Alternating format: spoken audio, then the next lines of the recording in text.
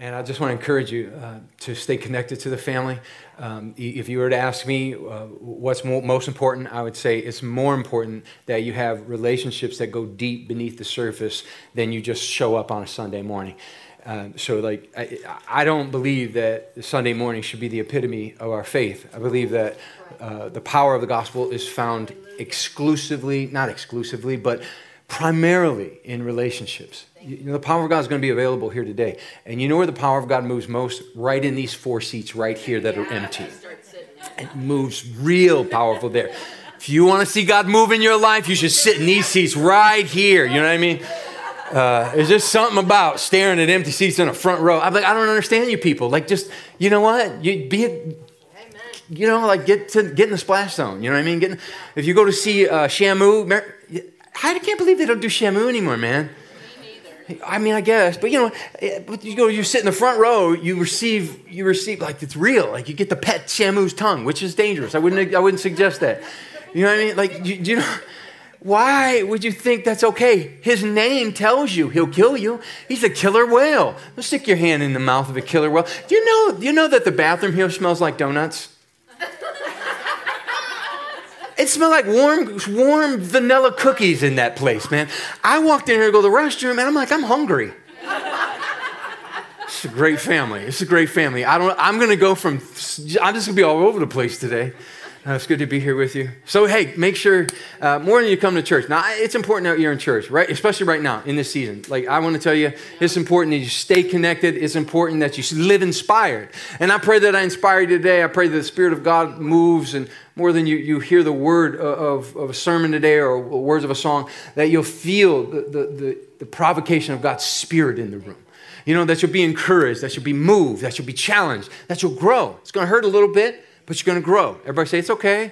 It's okay. You know, I work out occasionally, I work out with Sensei Paul. It's about now that I return back to the gym. It's always, you know what I mean? Because the summer, I'm like, I'll see you later, man. I got to go play outside in the sun, you know? And then right about now, I kind of wander, after hunting season, I kind of wander back into the gym, like, no, it's good to see you. But I'm doing better. So, I come back, I expect a bunch of attaboys, pats on the back. But I go in there, and, we'll be working out. And I lived in a gym when I was a young man. So I lived in a gym. So, I hate it. I hate it. Did I say I hate it? I hate it, dude. I hate doing push-ups. I try to do 100 push-ups and send some to tomorrow. But I hate it. I hate it. And so I'll go in there, and Sensei Paul will be like, all right, go get some weights. And all the tough guys in the gym now, they'll go over there and they'll get the big weights, I don't care. I'll go over there. I'll grab a 3-pounder if you know what I mean? I'll come back, and I'll be over there working out, trying to hide. I don't try to stick out. I just try to hide behind people, And then every once in a while, Sensei Paul will come over and say, hey, man, you need to get heavier weight. No, I don't. Nope. I feel the burn right now. And what he'll do is he'll challenge me to be better. And so today, I want to challenge you to be better. I want to challenge you to lift heavier weight spiritually. I want to challenge you to love people deeper. I want to challenge you to read your Bible and say, hey, read your Bible. I want to challenge you to read your Bible and read your Bible like this. Say, God, I want practical solutions to problems I face every day. Stop reading your Bible like a devotional. That's weird for me to say. It's weird for me to say, but we have to stop reading our Bible like we're reading it just to get like a warm, get me through the day feeling. This Bible will solve your problems. Come on. This Bible will give you inventions. This Bible will tell you how to love. It will practically speak to you and say, this is how you raise your children. This Bible will tell you. You know why we have circuit judges in America? Mm-hmm. Do you know why? Because our founding fathers went to the Bible and said, you know what? They found it in Samuel. When Samuel would go on a circuit and he was the judge. And he would go on a circuit and he would judge. And so the founding fathers of our nation saw that and they were like, we should have circuit judges. They shouldn't just show up at a place. They should be obligated to represent and travel in a circuit and go around and check on people and check on their constituents. That's why we have circuit judges. Because our founding fathers said, we're going to take this Bible and we're going to apply it and we're going to trust it. You know that the jet stream in the ocean was found by a guy who read his Bible and said, God, show me. And he was reading, and there's a psalm out there that says, I'll provide like paths in the desert, and I'll put paths in the sea. And he was like, wait a minute, there's paths in the sea? And God said, well, there's paths in the desert. And I said, I'll put paths in the sea. You know what he did? He went looking for what God said in the Word. And you know what? He found it. He found it. He found it, and he revolutionized travel on the ocean. He found paths in the sea. He also found paths in the air. All because of the Bible, because he practically said, if your word says it, it must be true. We look for science to say it and then ask the Bible to like, is that true? Let me see if that's in here. I can't, No, it's the other way around. The Bible is proof. The Bible is true. Science is just catching up. And I guarantee you go out there and you research science from 30 years ago, the Bible has been true before the science ever found it. And it's time for us to start reading our Bible. I don't know why I'm saying that, but we need to start reading our Bible practically. You know, we face problems at work. You know, the solutions are with you. You're anointed. You're the one anointed to solve the problems at your work. You are. You are, because this thing right here, it's your eyes are opened up to the truth of it, and God will just give you the answers of it. So, I don't know why the bathroom smells like warm cookies. But I like it. I want warm cookies in my bathroom at home. What is that? That's good. Welcome to Church on the North Coast, everybody. If you're a guest today, forgive me. I love you. All right? All right. Hey, I don't know who's a guest and who's not. So who's a guest today? Any first-time guests? If there's not a first-time guest in the house, you're all getting spankings. Okay, there she is. I knew it. I saw you, and I was like, you're a first-time guest. Welcome our first-time guest today. Thank you so much for being a part of our service today. Come on, give her a great big hand. Yeah, welcome. There you go. That's church etiquette. You welcome people. Oh, yeah, welcome. We have this service coming up at the end of the month called the One Sunday. I want you to do this. I want you to understand that revival is practical, and revival is eternal. Revival is practical and revival is eternal. You say, why should I bring somebody to church? I'm going to tell you. How many would love to make Jesus, the Father, and the Holy Spirit throw a party? It says this in the Bible. It says there is rejoicing in the presence of the angels when one sinner comes to the Lord. It doesn't say that the angels rejoice. It says that the angels witness a rejoicing. There's a party. There's a party in heaven when somebody receives Christ. And you can make the Trinity have a party simply by your obedience to develop a burden for the lost. And I'm telling you, church, listen to me. You have to get a burden for the lost right now. When degeneration exceeds regeneration, we are in trouble. And I'm telling you, the alarms are going off all over the place. Degeneration is attempting to take over regeneration. And when that happens, that's a practical principle of life. Just think about it. I want you to write it down. When degeneration exceeds regeneration in your life, you are dying. You are dying. You must always regenerate more than you degenerate. This is just a principle of life. If cells in your life don't regenerate faster than they degenerate, you are dead. And I'm telling you, there's a spiritual principle there. We must get a burden for the lost, and we must save souls for Jesus. That's the heartbeat of heaven, is that your neighbors come to the Lord. And that's another reason you should pray, because some of our neighbors need to know Jesus real quick before they get hurt. I got some neighbors, man. Turn it off. Don't let nobody hear that. Man, I got this one neighbor. Anybody got that one neighbor? I got this one neighbor. She make me want to move way out in the country. Come on.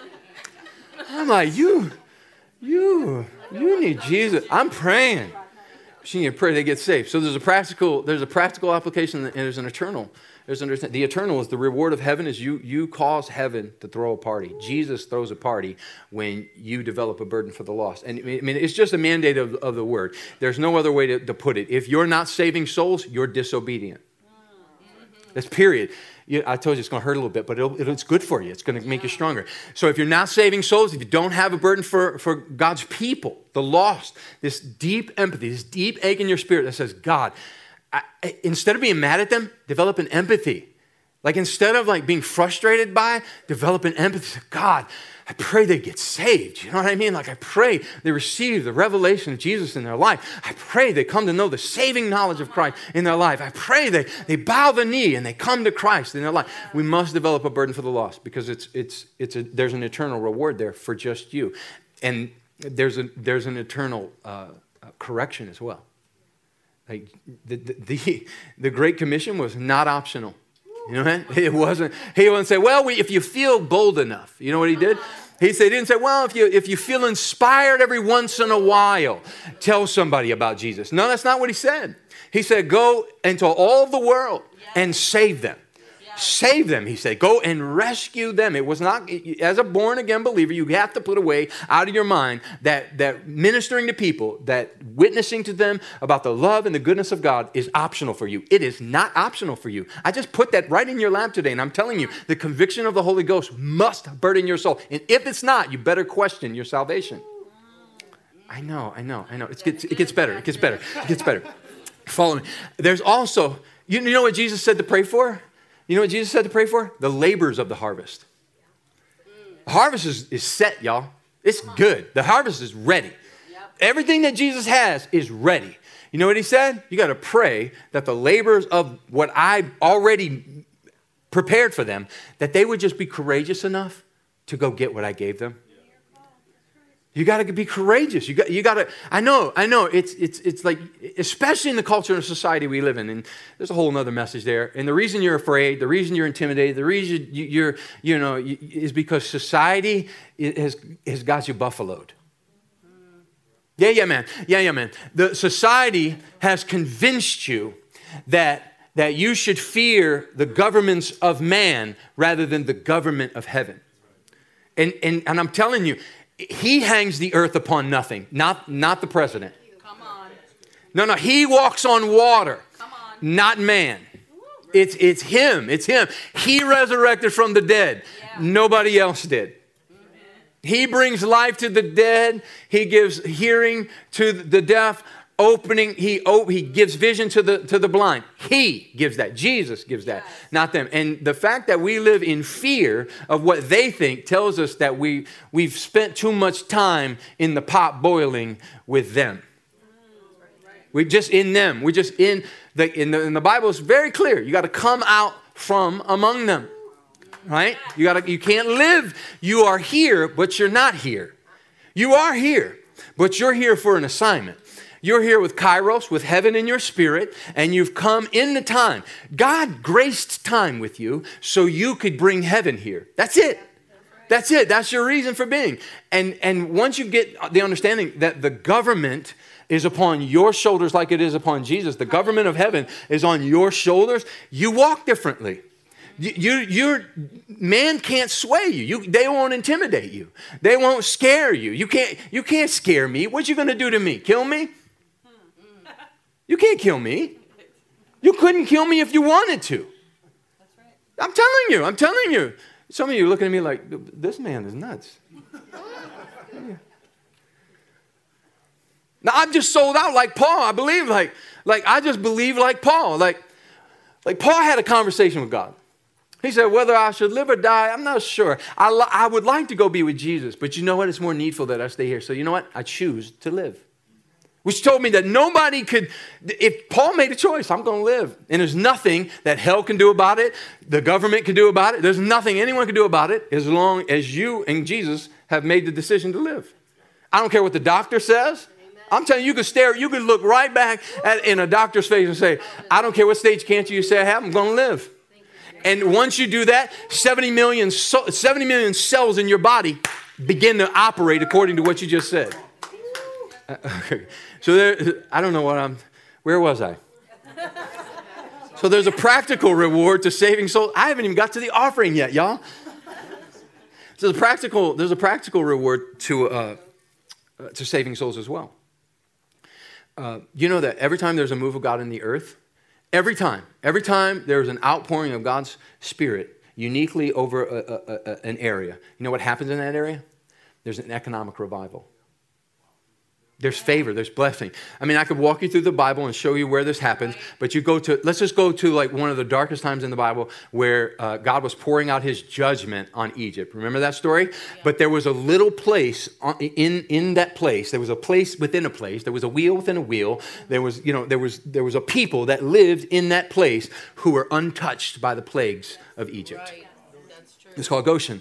And I'm telling you, there's a practical application to saving souls in an area. When you start saving souls in an area, suddenly I'm telling you, the portals of heaven open up, and the thin layer of heaven between heaven and earth becomes so thin that anything can just drop through it at any moment. And there's this favor that comes on your life. I'm telling you that you have access to favor that you're not pulling on yet. There is favor that is available to you. There is a blessing. There is this you can't kill me thing on you that makes you walk through hell, makes you walk through the fire, sleep with lions. You could throw me in the fire, but I'll come out with even the scent of smoke on me. There is something that God has available for you. It comes when we start to develop a burden for the lost. I'm telling you. Revival comes. And when revival comes, the earth is not the same. The earth is changed. Yes. It opens up heaven to the earth.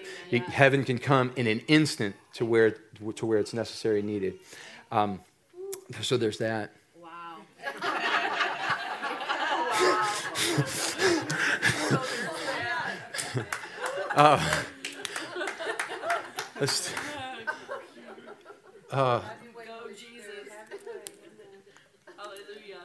The 50th anniversary. So we're going to celebrate the 50 years of our great family here.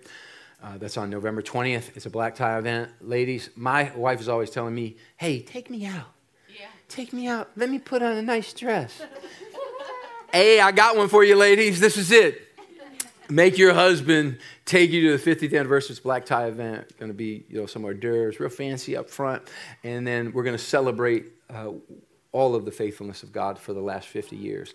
And we're just going to reflect a little bit, but more importantly, we're going to set our eyes on the future. There are some things that God wants to do. I believe God wants to plant a church in Medina. I believe God wants us to open up Adonai University where we start a partnership or something. I don't know what it looks like yet, but our students need us to push them. Our students need us to say, you know what? Let's create a system of revival just in our family to where one generation the generations raise, and then they get to the top and then it flips over. And I think Adonai University will do that. So I would love to buy a dorm and put some students in it for 2 years, give them a 2-year internship at the church while they can save money. They don't have to pay rent. They begin to throw money in the bank. It leverages them for success for their future. Imagine this. How many have student debt in the room? Raise your hand. Got student debt? Yep, a lot of you got student debt. Imagine if you were able to go to school and you didn't have to pay for your bills. You know what I mean? Imagine if you were able to go to school, don't have to pay for your bills. You just go to school, go to work, and then come to the church on Sundays and Wednesdays and let God just speak into your life for 2 years. Let God speak into your life for 2 years. You know what that does to you? Well, first of all, it does what the world's doing to our students right now. The world is indoctrinating our students right now to hate God. The world right now is indoctrinating our students to hate and rebel against authority. But what if we discipled them for 2 years solid, gave them the word every day, spoke the promises of heaven over them, awakened the destiny inside of them? So that's what we're going to talk about, some of that stuff at the 50th anniversary. Come and be a part of that. It's going to be amazing. Let's receive the offering today. Did we do that, or did I need to do that? Let's do that. So thank you for your faithful giving here at Church on the North Coast. You need a word from God. You don't need. Let me just tell you this. The reason you should tithe. I'm going to tell you this. The reason you should tithe is 10% of your years. The reason you should tithe is because you need a word from God more than you do a word from man. Yeah, you need a word from God when the word from man is death. That's right. You'll need a word from God You need a word in season when you're weary. You don't need the wisdom of a professor. You don't need, and you know, the church has been so deceived, and I'm going to say some stuff, it might make you mad, but I'm going to tell you, like, when the church put the psychologist in their curriculums, we went way wrong. Yes. We went way wrong. Because I'm telling you, like, God can speak to your problems way before, with way more proficiency and articulation and inspiration and correction than man ever could. And when you come and you're like, oh, you know, like, we're trying to counsel our problems away. Yeah. Come on. You don't need a counselor besides the Holy Ghost. That's right. You need the counsel of the Holy Spirit. Yes. You need the counsel of God's Word. Yes. But you don't need the counsel of man. Mm-hmm. And so this is why church matters. Yes. Thank you. Because you need structure from heaven. You need the government of heaven, man. The world needs the government of heaven. And that's what we're doing, is we're establishing, I said it earlier, and I want you to get this in your spirit. We have to stop the degeneration that's taking place in our nation. You got to stop it. And the only way you can stop it, you're not going to stop it with more intelligence. You're not going to stop it with, let's just go virtue signal to everybody. That's not going to stop it. The only thing that stops it is the word of the Lord. The only thing that regenerates a man's heart from hopelessness to hope, from death to life, is the word of the living God. Jesus incarnate, Jesus' person flooding a room, flooding a person's heart. That's the only way it happens. And so the preaching of God's word, the ministry of the saints is so needed and necessary for our hour. I can't begin to tell you how important it is that we as the church begin to pay attention, stand up, walk the steps ordered of the Lord, fall in rank. Let's get this thing done. So this is the reason we give. Thank you so much for your faithful giving here at Church on the North Coast. These are the ways to give, and we like to bless it. So let's bless it today as you hold it up before God. Let's bless it today and commission it under the authority of heaven. Father, thank you for every seed, every sower in this house. I bless God. I bless your people, God, and thank you that as they release this seed into the earth, it goes in looking like $1, but it comes out looking like heaven. We declare heaven. Heaven is the manifestation of the seed we sow. We sow natural seeds. You said, lest a grain of wheat fall to the earth and die, it remains alone. But if it perishes, it produces much harvest. So we thank you for the harvest of heaven that comes from the seed we sow right now. An eternal reward. We bless you. We thank you, God. You bless your people. You give them victory. You give them joy. You give them peace. God, just thank you, God. There's nothing you can't do. We remove the limits of you today, and thank you, God, for all things that are possible right now in Jesus' name. Amen. Amen. As you take that, as you receive that, take your Bible, go with me to Luke 7, verse 50. That'll be my text for today. And it says this. He said to the woman, your faith has saved you. Go in peace. A little context of the story here. There's a sinful woman. She was a sinful woman. And she heard about this religious conference with Jesus that's taking place. All the religious people are there.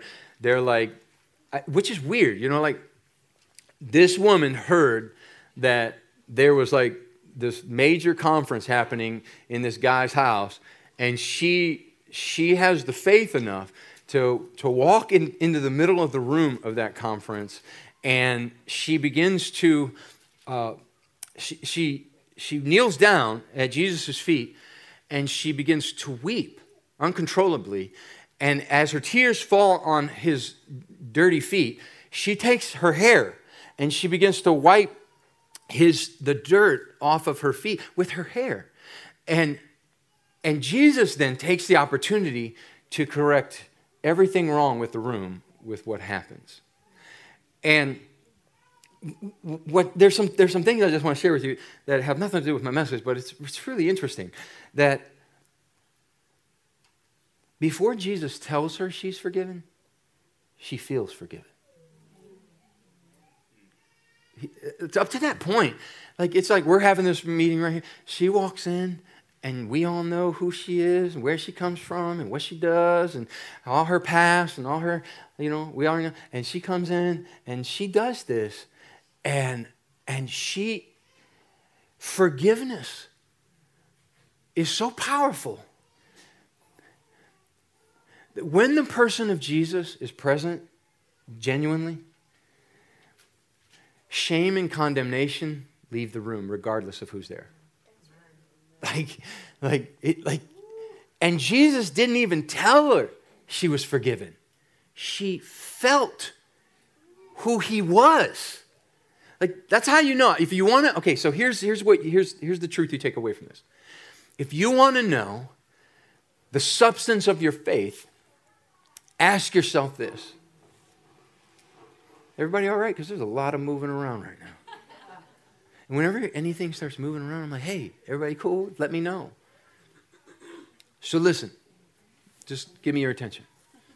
I don't want you to be distracted. Amen. So ask yourself this. The degree to which people feel Jesus in your life is the indication of your spiritual maturity. So ask yourself, when people are in my presence, do they feel shame, judgment, condemnation, or does the presence of Jesus in me release such a spirit in a room that people feel forgiven before Jesus even tells them they are? That's how powerful the presence of Jesus is. And the truth is, before the preacher ever called you to the front to answer the prayer, you felt the forgiveness. The person of Jesus in the room liberated you before the preacher ever called you. Right? So it wasn't the preacher's preaching that saved you. It was the presence of Jesus in the room that liberated you and set you free and caused you to have the courage to come forward. Amen. Right? So Jesus then rebukes the room. She's wiping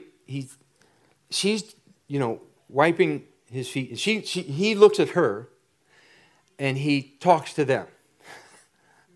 That's good, right? That's fire right there, man. That's Jesus all day long. Which is really fun, that Jesus will look at you and correct everybody else. You can grab the attention of Jesus while he fixes your problems. This tells me what the best thing for us to do is just get the attention of Jesus. Let Jesus deal with them. You just get the attention of Jesus. So he says to her at one point, and I'll come back to this, but he says to her, he says, woman, your faith has saved you. Now that word saved is interesting. It means, it's Greek, but you don't really care about that. But I'm always fascinated when guys are like, well, the Greek expression. It's sozo. But what's interesting about the word is not what it means. I mean, it means these things. I'll tell you what it means. It means rescue. It rescues you. So faith rescues you. It cures you. It restores you. It recovers you. And the word, what's most interesting about the word is its tense. So when Jesus says, your faith saves you, what he's saying is, your faith will lift you out of the trash can of life from yesterday. So all of yesterday, every person that threw you in the trash of life, your faith will lift you out of it. Your faith will lift you out of the trash can right now. And tomorrow, your faith will lift. So it's yesterday, right now, and tomorrow. So it's all of your sin of that is in your past, he lifts you out of. All of the sin that you're presently in, he saves you from. And all of the sin you'll ever commit. This is the power of your faith in Jesus. He said, the power of faith that you've put in me, the forgiveness that I give you, it lifts you out of yesterday's trash can, today's trash can, and any other trash can that any man will ever put you in the future. All right, so I just wanted to kind of put that there, and now this is Forky. All right? I want to introduce you to Forky. Forky, as you know, I think it was Toy Story 3 or 4. My man. All right. You know what? I got it on repeat in the house. Bonnie, and Forky. So Forky Forky's a good friend of mine, and I relate to Forky a lot. But Forky has this predisposition, this psychological, neuropathic predisposition to trash. Because Forky was formed from the trash. The whole story of Forky is this, that every time Forky sees trash, he jumps in it. Remember, he has a psychological, neuropathic, meaning his mind, because he comes from trash, because when he was formed from trash. Bonnie went to school, and when Bonnie was at school, none of the kids wanted to play with her, right? This is how you know I got a 5-year-old. None of the kids wanted to play with her, and so they took all the crafts, and they left Bonnie at the table alone, which is sad. Everybody says sad, that's sad. But Andy jumped in the backpack. He sees what's happening. Andy jumps in the trash, and he starts throwing trash. He starts throwing trash out. And he throws it on the thing. And what he threw on the table was what Bonnie used to form Forky. And Forky was formed from the garbage. So now, all through the story, as the storyline unfolds, all through the story, every time, wherever they are, Forky sees a trash can, and Forky puts himself in the trash can. I can relate to that. Because I like Forky, and maybe like you, maybe not, but maybe like you like me, have these psychological, neuropathic, my father, before I was even born, my father threw me in the garbage. Now, listen, and I don't say that to condemn my father, because at the end of my life, my father did something amazing. Maybe I'll share at the end here. But I want you to know that life has a way of putting us in the garbage. And maybe nobody's put you in the trash yet, but I want you to know that eventually, probably, maybe, it's likely that somebody is going to discard you in life. Somebody's not going to see your value. Somebody's not going to see your worth. Somebody is going to pitch you in the garbage and try to get rid of you and define you as trash. Now, in the story of the woman that comes to Jesus, she walks into the room, and here we go. She walks into the room with a psychological, neuropathic predisposition for trash. Everything in her life has defined her as garbage. Every person in the room called her trash.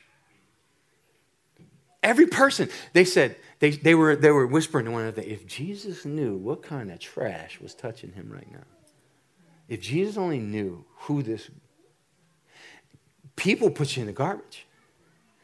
Life has a way of putting you in garbage. She walks in the room from the other side of the tracks, trash. Come from trash, looks like trash, lives like trash, probably destined to be trash. And she walks in the room and she says, I'm done. She says, I'm done. I'm done thinking the way I'm thinking. I'm done putting myself in the trash can.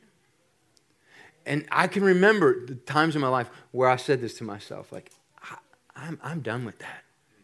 I'm done. And what God wants to do for you and me is He wants to take the neural pathways that have been created that give you a predisposition to jump in the garbage every time in life. A predisposition to jump in the trash is like the feeling you feel of insecurity.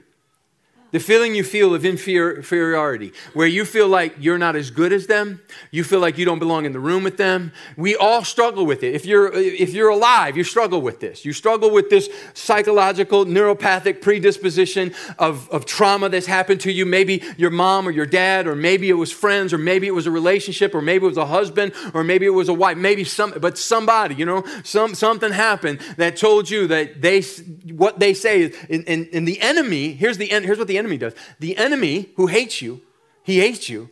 He wants to reinforce the neural pathways of trash in your life. He wants your mind to be full of trash.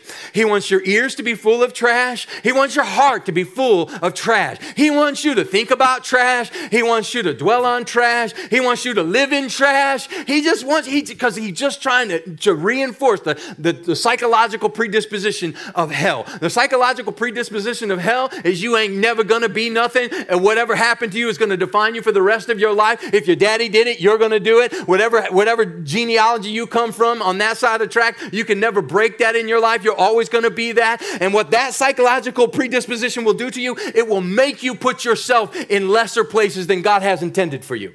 No matter where you go in life, God will put you, he says your gift will bring you before great men. And then you'll walk into a room and you'll shrink back in that room and you'll say, I don't belong here. And you'll find the exit door and you'll leave it. Or your disposition that you carry into a room will put you down because people will sense it. People will know. They'll say, oh, you don't really believe who you say you are. Your resume says one thing, but your disposition says another. Like you think you're free, but you're not really free. You are what you are. You know who you are. And this is the conversation that happens in our mind all the time as believers. This is the warfare of the Christian today. The warfare of the Christian is like, will you believe what the enemy is lying to you and telling you? You are what you did. You know what you did and you are what you did, and you'll never be able to break what you did in your life. You're always going to be that thing. And you live. I remember, when I was the first 2 years of my being a father, I had a son when I was in high school, 17. What? Who? You want me? I don't even know how to tie my shoes yet. You know what I mean? And I was, and for the first 2 years of my son's life, I was a trash dad. No kidding, man. I was a trash dad. I didn't know what I was doing. He was a crash dummy, and I was a trash dad. I mean, I was afraid. I was insecure. I thought, I can't do this. This is too much responsibility for me. How in the world could I possibly? I can't even,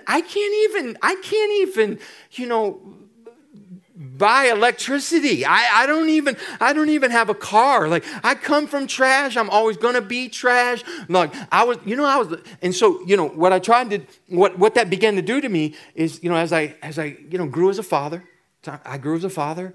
And those 2 years, I got better the next year. I got better the next year. I learned some things. I got better the next year. And before long, here some 31 years later, the enemy will still try to condemn you for 2 years. But for 29 years, Troy, you've been killing it. For 29 years, you've been putting in the work. You're a father to many. You're faithful. You're consistent. You love and you love strong. But the enemy will condemn you for 2 years. And I remember the word of the Lord came to me and said, Troy, how long are you going to beat yourself up for 2 bad years when you've been good for 29? You've been a good father for 29, and you're going to let something define you from 2 years? And there's many of us in this room that are defining ourselves from one thing that happened to us, or maybe there was a period of time where we missed it. And the enemy, he wants you to focus on that. He wants your mind to be full of that trash because he wants to keep connected those neural pathways that reinforce that you are garbage. You're never going to be who you want to be. You're never going to achieve what you think you can achieve. They can do it, but you can't do it. Oh my God. And what God wants to do today, just like he's done for me in many areas, he wants to disconnect those neural pathways and reconnect and tell you, you are going to do it. You aren't trash. You're more than a conqueror. You are beloved. He's proud of you. He knows what he put in you. He's faithful to you. He knows your destiny. He knows your purpose. He knows why he formed you. And he didn't form you for trash. He formed you as a treasure. You should write that down. I'm a treasure.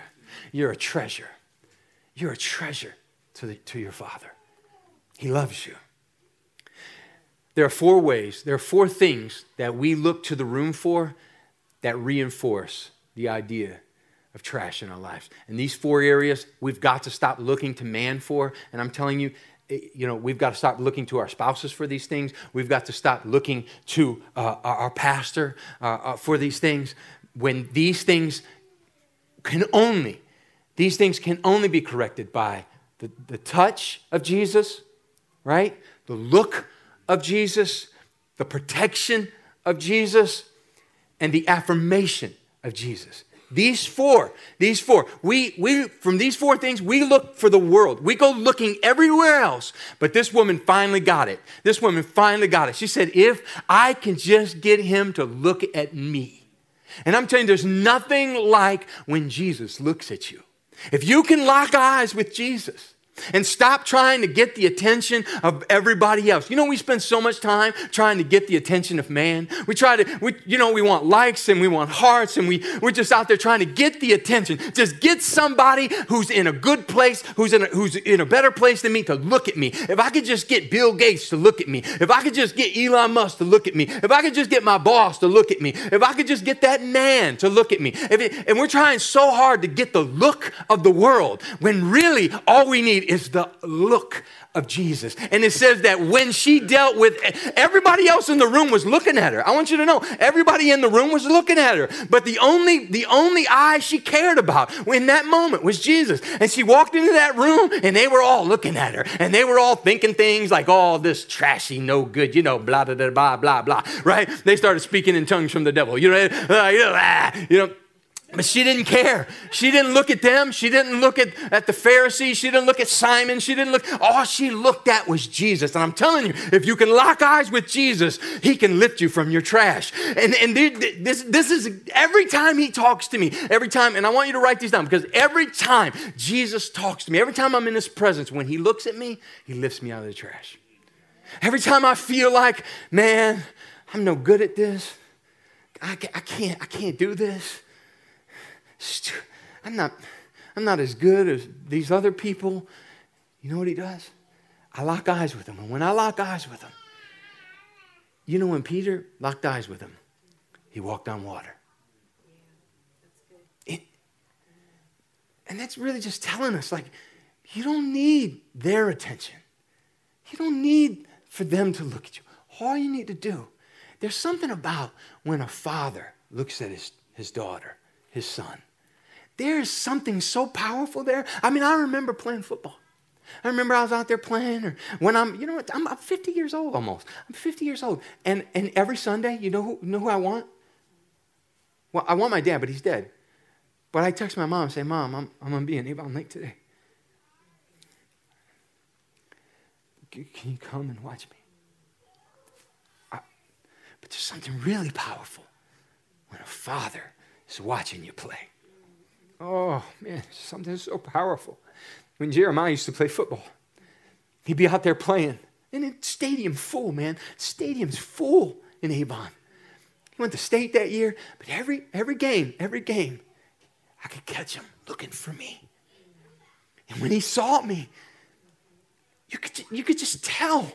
It's just like it reinvigorated him and it strengthened him. It gave him resolve. And, he was called the War Machine. And he'd look up, they'd be all, War Machine, War Machine. And he wasn't looking at them. He wasn't looking at the crowd calling War Machine. He would lock eyes with me. And when he would lock eyes with me, my gaze to him would tell him, I'm proud of you. You're amazing. And just Jesus wants to lock eyes with you. And you got to lock eyes with Jesus, because Jesus is the only one that can tell you with just one look, man. He looks down into the depths of you and he heals you with just a look. If you can lock eyes with Jesus, he'll heal you with just a look. He'll go deep on the inside, man. His look goes beyond the surface. It goes right down to the cellular level, man, and it causes you to live. And it lifts you right out of the trash can. And you need to lock eyes with Jesus, man. If you're in the trash today, I want to encourage you, lock eyes with Jesus. Every time I lock eyes with him, man, I'm lifted from the trash. I'm encouraged. I'm empowered. I feel like, yeah, I can do it, God. I know who you made me to be. I know you custom tailor fit me for this moment. I know who I am in you. Thank you, Jesus, for locking eyes with me. And I begin to walk on water. And Jesus is like, listen, I want to make you walk on water, but you can't walk on water with their gaze. My gaze is the only one that can cause you to defy gravity. My gaze is the only one that can cause you to live with heaven on earth. His gaze is what you need to chase. And then and then there's the touch. We look to the world to touch us all the time. And clearly, lots of men had touched her. Lots of men had touched her. She was a sinful woman. And she had been touched a lot. And she'd been looking for something from that touch.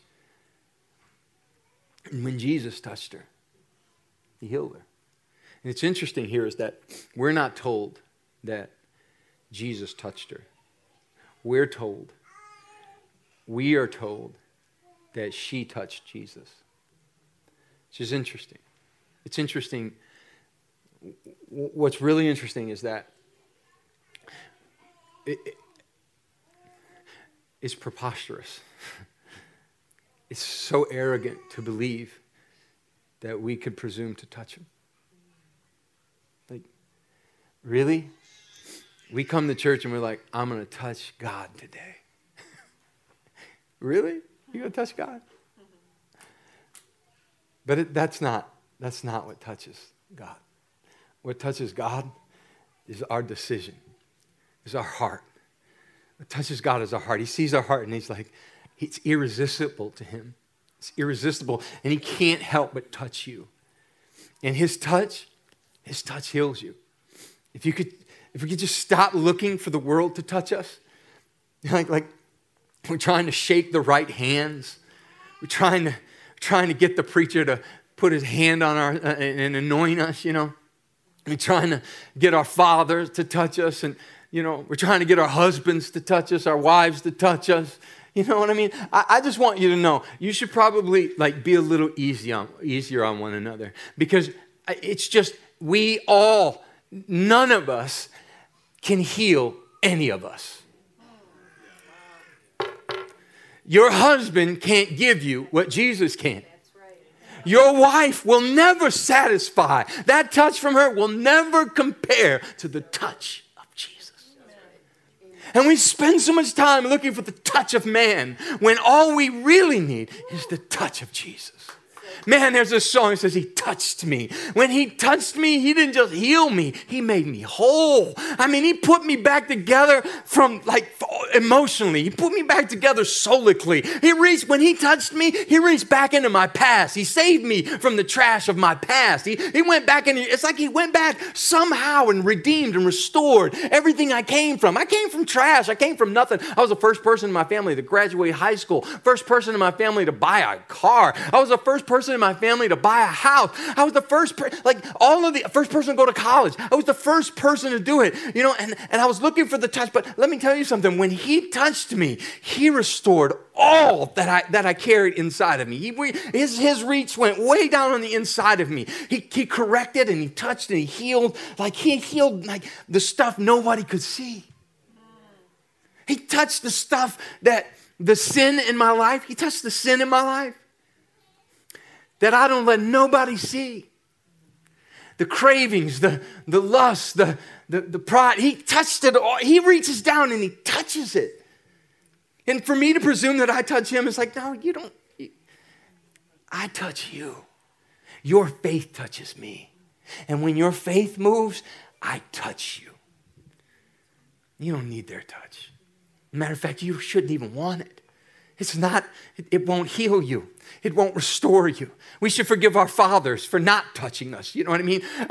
There was a point where I had to say, I forgive my father for not being the guy I thought he should have been. It's your fault, that I had to struggle with this stuff. And Jesus is like, he came into my office. I'm 37-year-old. My father comes into my office and said, I need you to forgive me. And really what he was saying is and I heard the Lord say to me, you need to lift him out of the trash. Your forgiveness is the only thing that can lift him out of the trash. You need the touch of heaven. The protection. We look to the world to protect us.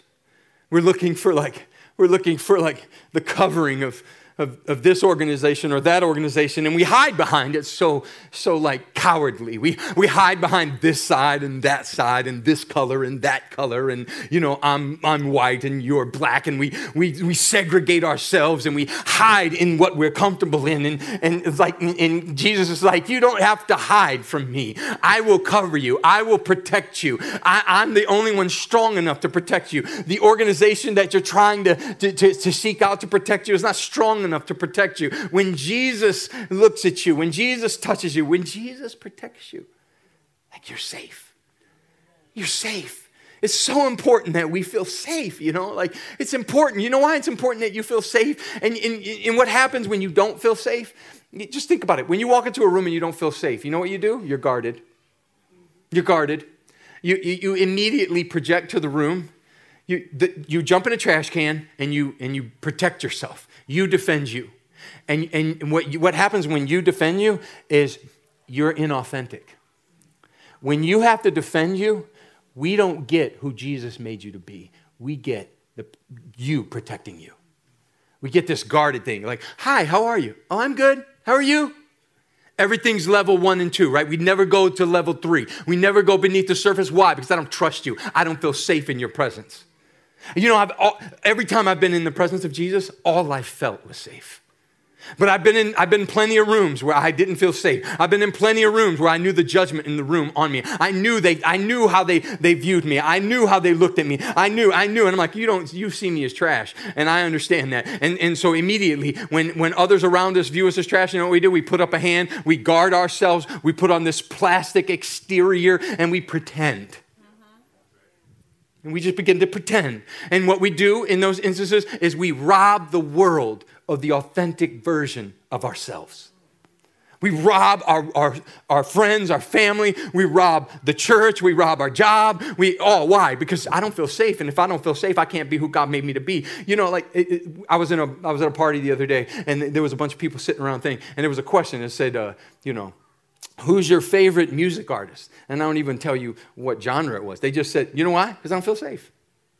But they said that. They said, who's your favorite music artist? And I you know what I did?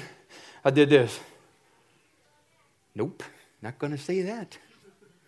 I shrunk back. Why? Because then you feel safe. But there's another circle I get around, and they'll ask me, hey, who's your favorite country music artist? And I'll be like, well, who you want to talk about? You know what I mean? What generation you want to talk about? Because I feel safe. I feel safe, and I can be me. And I won't be judged, and I won't be condemned, and I won't be shamed, and I won't be thrown in the trash can of your mind. Because like it or not, the trash can of their mind, when they put us in the trash, if we're not looking for the protection and the covering of Jesus, we put ourselves in the trash based on what they think.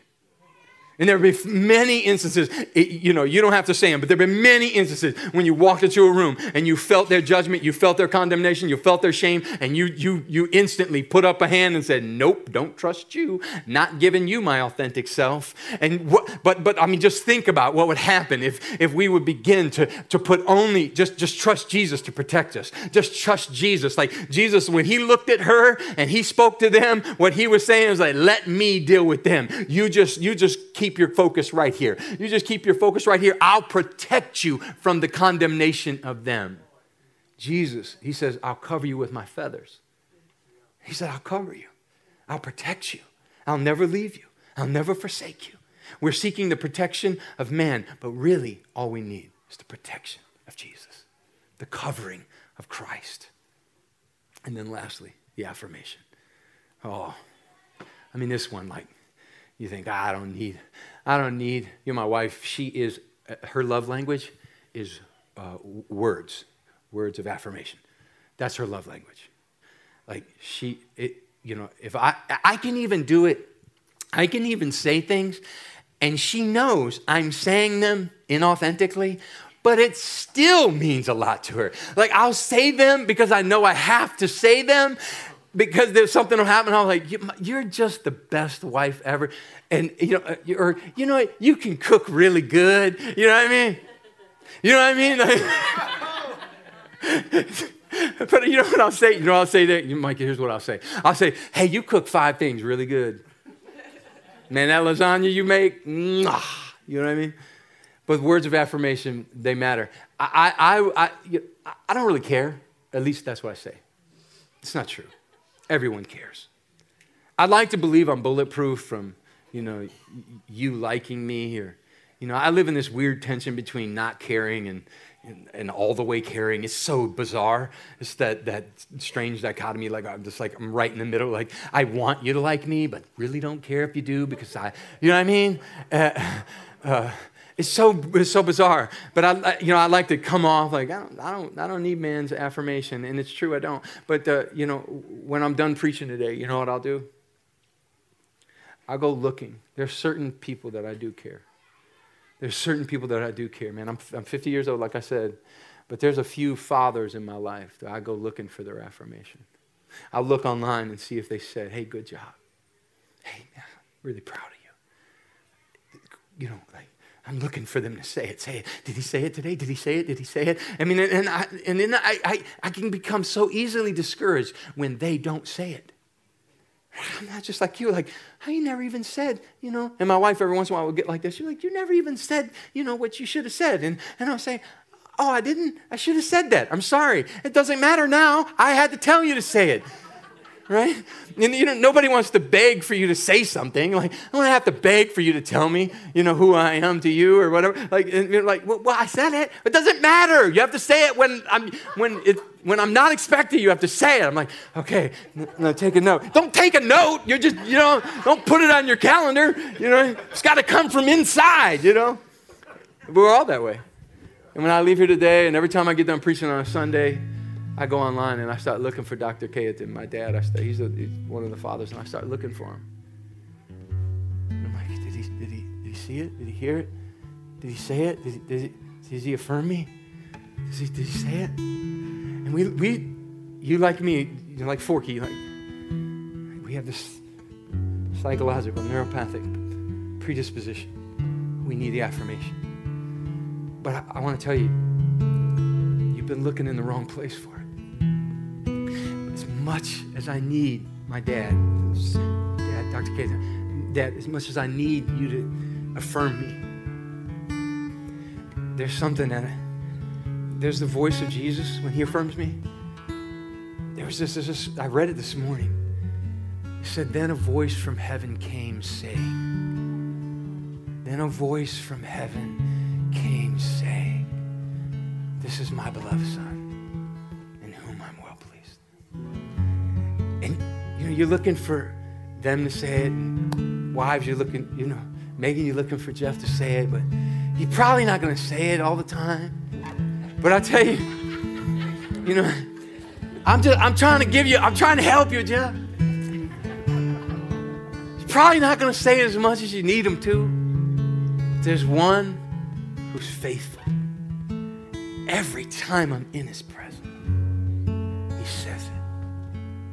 I've never been in his presence and not heard his voice tell me, proud of you. You're doing great, Troy. Grab me by the face, look up at me. Strong as what you want to think you are. I don't need that. Oh, you need it.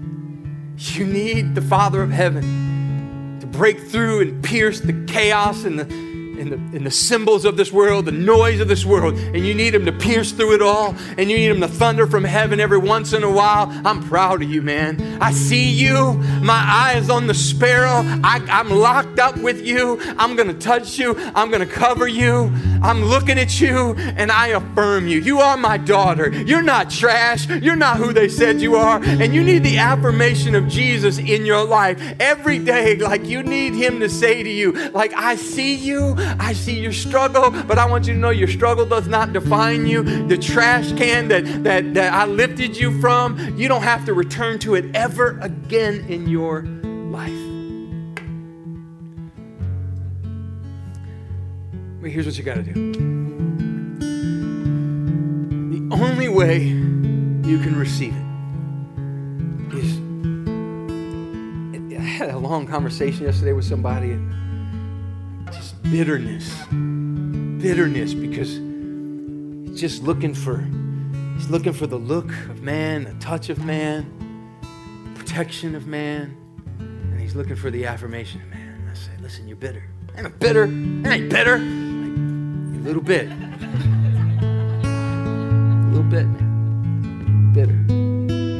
And really what has to happen for this guy is he's got to forgive the room.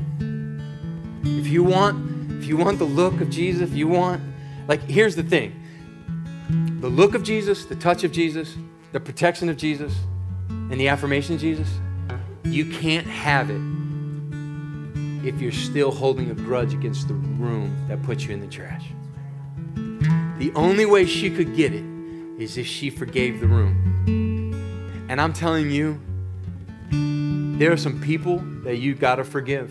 My father put me in the trash before I was even born. I never took his name. It always haunted me my whole life. I always lived with the insecurity of it. I always lived with like this neuropathic, psychological predisposition that he didn't love me. My own father never even came around.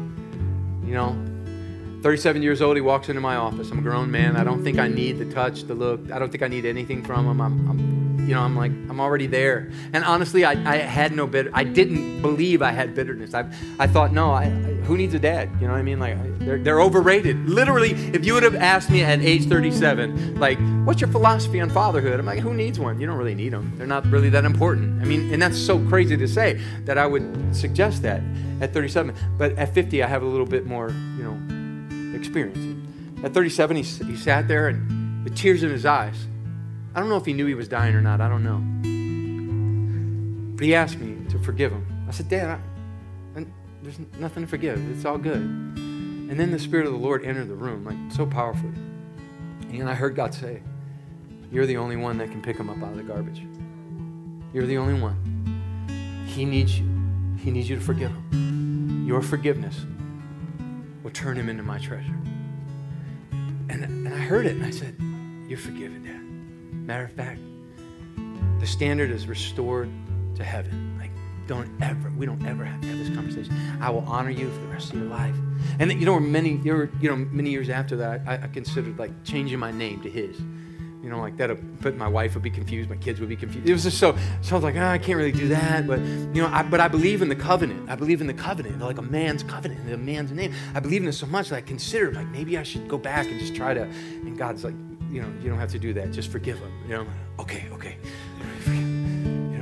But today, if I look back on my dad, I try to remember moments of anger, or I try to like bring up a memory that displeases me or makes me not like him. And for the life of me, my mind has been so renewed. God restored it so much. God saved. Listen to me. He reached back into the recesses of my mind of yesterday's experiences and emptied the trash can of my mind. He empties the trash can of my present moment, and for the future, he empties the trash can from my father. And so the story that I tell of my dad today is like, man, I'll tell isms of my father. I'll say, when I share stories of him, they're all with fondness in my heart and this deep devotion to him and this honor that I give to him. And he'd say things like, hit it like you live, son, which meant hit it harder. You'd be swinging a hammer, and he'd say, son, he was country, Arkansas country. He'd be like, hit it like you live, son, which was his way of like jabbing at you, telling you, you're not hitting the nail strong enough. He'd say things like, he walked into my room one time, and I'm sleeping. It's like 7 a.m. He walks into my room. This was after the conversation. He walks into my room, and he's standing over top of me. He's got his hat on. And he says, son, you better get up. You're going to get bed sores. But over and over in my mind, I could tell these stories all day long about him because God renewed my mind. God restored. God took the trash can out of my mind. And God wants to do that for you as well. There's some people in your life that threw you in the trash. There's some experiences you had that threw you in the trash. What was interesting about that moment when I liberated him from the trash? Well, Jesus did. I didn't do it. It was just, what he said to me? He said, well, what can I do? What can I do to make up for it? All those years that, And I had this thought for a minute. And I said, you know what my greatest worry is? my mom. She's my greatest worry. He said, I don't want her to grow old by herself. I'd like to think that somebody take care of her. I said, why don't you go marry my mom? I was joking. I was kind of joking, but I'm like, you want to help me? Go marry my mom. Go back and, go marry her. You know, he spent the next 6 years courting my mom. That's the power of forgiveness. It's the power of renewal, man. The power of renewal is so strong. And there's some relationships that God wants to renew. He wants to restore. He wants to empty the trash of your life. He wants to take you out of the trash. And what's interesting is if you lift it was God said to me, Troy, you lifted him out of the garbage. But when you did that, you lifted yourself out of the garbage. You let me pick you out by your forgiveness. And there's people in this room, and listen, here's the altar call. We have to forgive. Some people did us dirty, man. Some people did us wrong. Some people threw you in the garbage, your mom, your dad. They said, listen, they have a proclivity just like you towards trash. I want you not to hold it against them and be angry at them because, maybe your dad was like mine and, maybe somebody said something, but I want you to know, like, the neural pathways for them are the same as it is for you. So you got to cut them a break. You got to forgive them. And if you don't forgive them, his touch, his look, his covering, his affirmation, it can't come to you. Every head bowed, every eye closed. Lord, we take this moment right now, just right there where you are. Just forgive. Forgive your mom, your brother, your dad, your uncle. Just forgive the friend. Forgive the husband that left. Forgive the wife that cheated. Forgive. Just forgive in this moment. Forgive. Forgive yourself. Forgive yourself for the 2 years you messed up. But no, man, just forgive. Right now you're in this room. I pray right now the eyes of heaven. I pray you feel the eyes of heaven. You feel the touch of heaven. You feel the covering of the Father in heaven. And you hear the affirmation of your Father in heaven. You're my daughter. You're my son. I'm so proud of you. You can see him looking at you, cheering you on in the game of life. You're going to win. I'll never leave. I'll never forsake you. I bless you forever. In Jesus' name. You're here right now, never given your life to Jesus. Pray this prayer with me. There's only one way to get to heaven, and this is it. There's only one way to get to heaven. You're either walking out this door today, believing that Jesus died for your sins, and you're saved, or you're walking out that door, going to hell, and you're condemned. And there's no middle ground. I want you to know that Satan owns the fence. He owns the fence, so no decision is a decision. And right now, with me, you're in this room, and you don't know if you'd go to heaven. You don't know that you can bring heaven to the earth. It's more about bringing heaven to earth than it is about you getting there. There's way more life in front of you before you get there. So let's secure heaven now so you can bring it here.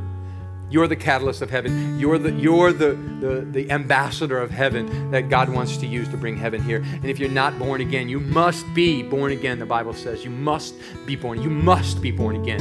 You can't see the kingdom unless you are born again. If you're in this room and you're not sure if you're born again, you need to make that commitment right now. Pray this prayer with me. Lord Jesus, all the Christians are praying in the room. Lord Jesus, I ask you to forgive me my sin. I repent. Come into my heart, make me brand new. I promise to live for you from this day forward. Take my life, destroy the works of the devil. In Jesus' name, amen.